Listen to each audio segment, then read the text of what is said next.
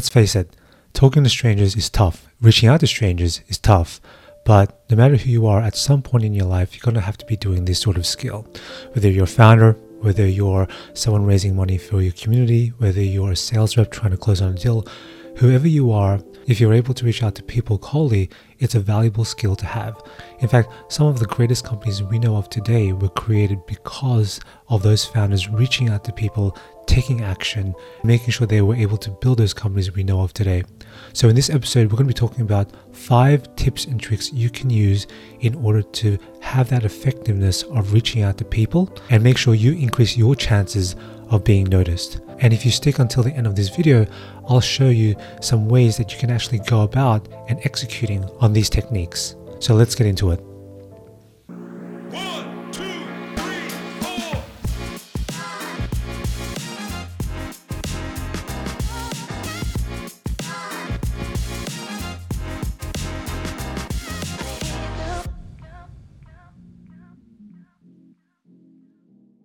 Okay, so you're a founder and you just started your company.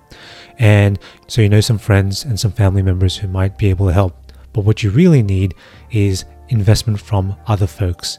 And these other folks might be VCs, they could be angel investors, but your network isn't strong enough. So what do? So the first tip is Medium. Medium is extremely important in this case. Find exactly where your target market is located. It could be Instagram, it could be Twitter, it could be LinkedIn, it could be any other platform that you think has your customer or your client. And you want to make sure that you have the critical mass you need in order to reach them.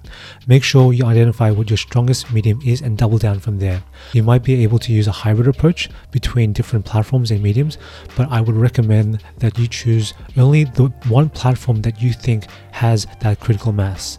And for example, if it could be Twitter, make sure that you double down on Twitter. Make sure you start connecting with people, you engage with conversations, you send them DMs. Sometimes these things fail, sometimes you won't get a response, but it's better than nothing. And you want to continue building your presence out on whatever platform you need and make sure people notice who you are and what you're building. If they start to notice what you're building, you start to add value. And that's really where the key is, making sure that you can provide value to others and making sure that people notice who you are. The next thing is length. So when you reach out to people, whether it be a DM, an email, whatever, you want to make sure that you don't tell your entire life story. You don't want to send an essay, you don't want to send a page, you don't want to even write half a page, you want to write a paragraph. And a paragraph is important because focusing on length is extremely important in this day and age. Not everyone has the ability to read a full-length email or full-length message. They're busy people, they have things to do.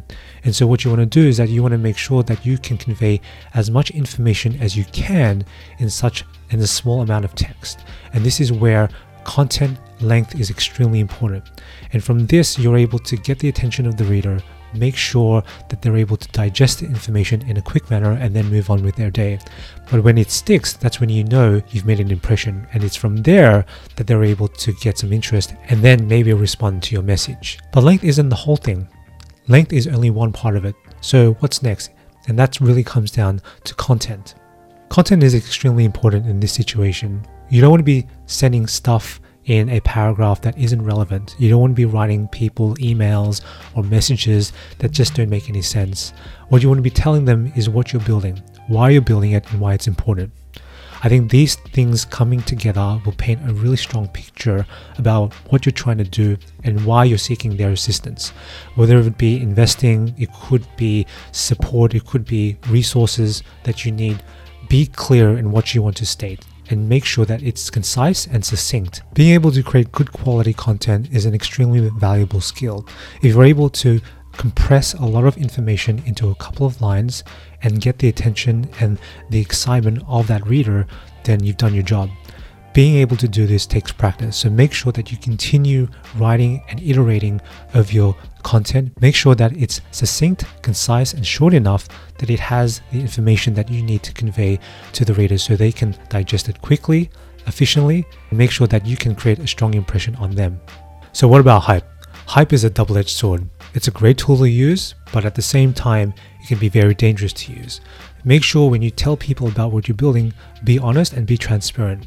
But at the same time, try to send them information that's going to get them excited. Give them content that you know will get them off their seat, get them thinking, get them telling their friends and their people around them about what you're doing. This is the one skill to make sure that you can combine the length, the content, and the hype together in order to make sure so you can create a lasting impression on the reader. So let's talk about a two-way street. When you're reaching out to people, make sure that you're not only asking for one thing in one direction. Make sure that you're able to offer something in return as well. Whatever it is, you could be helping them with their business, helping them with hiring resources, helping them with introductions to your network. Whatever it is, make sure that you always try to add something in your message, whatever it is. Doing this gives them the impression that you're able to understand they probably need something as well, and it's a valuable skill to have. Make sure that you're trying to give something in return that's valuable, but also give them the opportunity to learn more about what you're doing at the same time. Okay, so those are the 5 tips, but what's next? So let's go into a practical example of what this could potentially look like. So if you look at this screen here, you'll see that there is an email that is destined for a specific reader. In this case, it is an investor.